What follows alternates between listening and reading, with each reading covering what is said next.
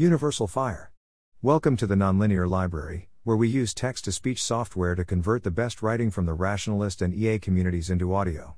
This is Universal Fire, published by Eliezer Yudkowsky on the LessWrong. In Sprague de Camp's fantasy story The Incomplete Enchanter, which set the mold for the many imitations that followed, the hero, Harold Shea, is transported from our own universe into the universe of Norse mythology. This world is based on magic rather than technology, so naturally, when our hero tries to light a fire with a match brought along from Earth, the match fails to strike. I realize it was only a fantasy story, but how do I put this? No. In the late 18th century, Antoine-Laurent de Lavoisier discovered fire. What, you say? Hasn't the use of fire been dated back for hundreds of thousands of years? Well, yes, people used fire. It was hot, bright, sort of orangey-colored, and you could use it to cook things. But nobody knew how it worked. Greek and medieval alchemists thought that fire was a basic thing, one of the four elements. In Lavoisier's time, the alchemical paradigm had been gradually amended and greatly complicated, but fire was still held to be basic, in the form of phlogiston, a rather mysterious substance which was said to explain fire, and also every other phenomenon in alchemy. Lavoisier's great innovation was to weigh all the pieces of the chemical puzzle, both before and after the chemical reaction.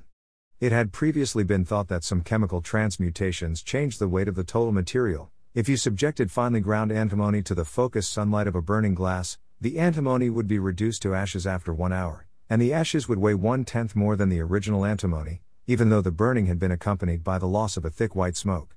Lavoisier weighed all the components of such reactions, including the air in which the reaction took place, and discovered that matter was neither created nor destroyed. If the burnt ashes increased in weight, there was a corresponding decrease in the weight of the air. Lavoisier also knew how to separate gases, and discovered that a burning candle diminished the amount of one kind of gas, vital air, and produced another gas, fixed air.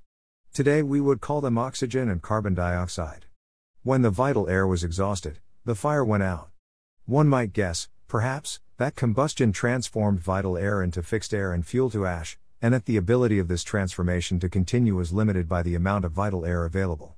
Lavoisier's proposal directly contradicted the then current phlogiston theory.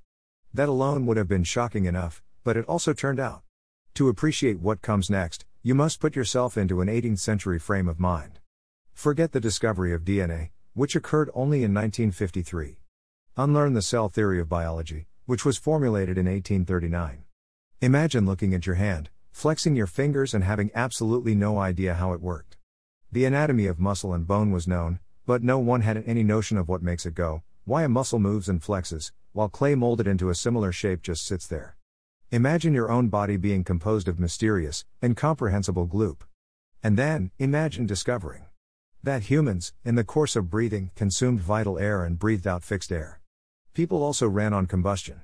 Lavoisier measured the amount of heat that animals, and Lavoisier's assistant, Seguin, produced when exercising, the amount of vital air consumed, and the fixed air breathed out. When animals produced more heat, they consumed more vital air and exhaled more fixed air. People, like fire, consumed fuel and oxygen. People, like fire, produced heat and carbon dioxide. Deprive people of oxygen, or fuel, and the light goes out. Matches catch fire because of phosphorus. Safety matches have phosphorus on the ignition strip. Strike anywhere matches have phosphorus in the match heads. Phosphorus is highly reactive. Pure phosphorus glows in the dark and may spontaneously combust.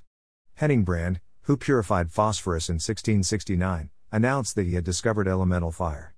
Phosphorus is thus also well suited to its role in adenosine triphosphate, ATP, your body's chief method of storing chemical energy. ATP is sometimes called the molecular currency. It invigorates your muscles and charges up your neurons. Almost every metabolic reaction in biology relies on ATP, and therefore on the chemical properties of phosphorus. If a match stops working, so do you. You can't change just one thing. The surface level rules, matches catch fire when struck, and humans need air to breathe, are not obviously connected. It took centuries to discover the connection, and even then, it still seems like some distant fact learned in school, relevant only to a few specialists. It is all too easy to imagine a world where one surface rule holds, and the other doesn't, to suppress our credence in one belief, but not the other. But that is imagination, not reality. If your map breaks into 4 pieces for easy storage, it doesn't mean the territory is also broken into disconnected parts. Our minds store different surface level rules in different compartments, but this does not reflect any division in the laws that govern nature. We can take the lesson further. Phosphorus derives its behavior from even deeper laws, electrodynamics and chromodynamics.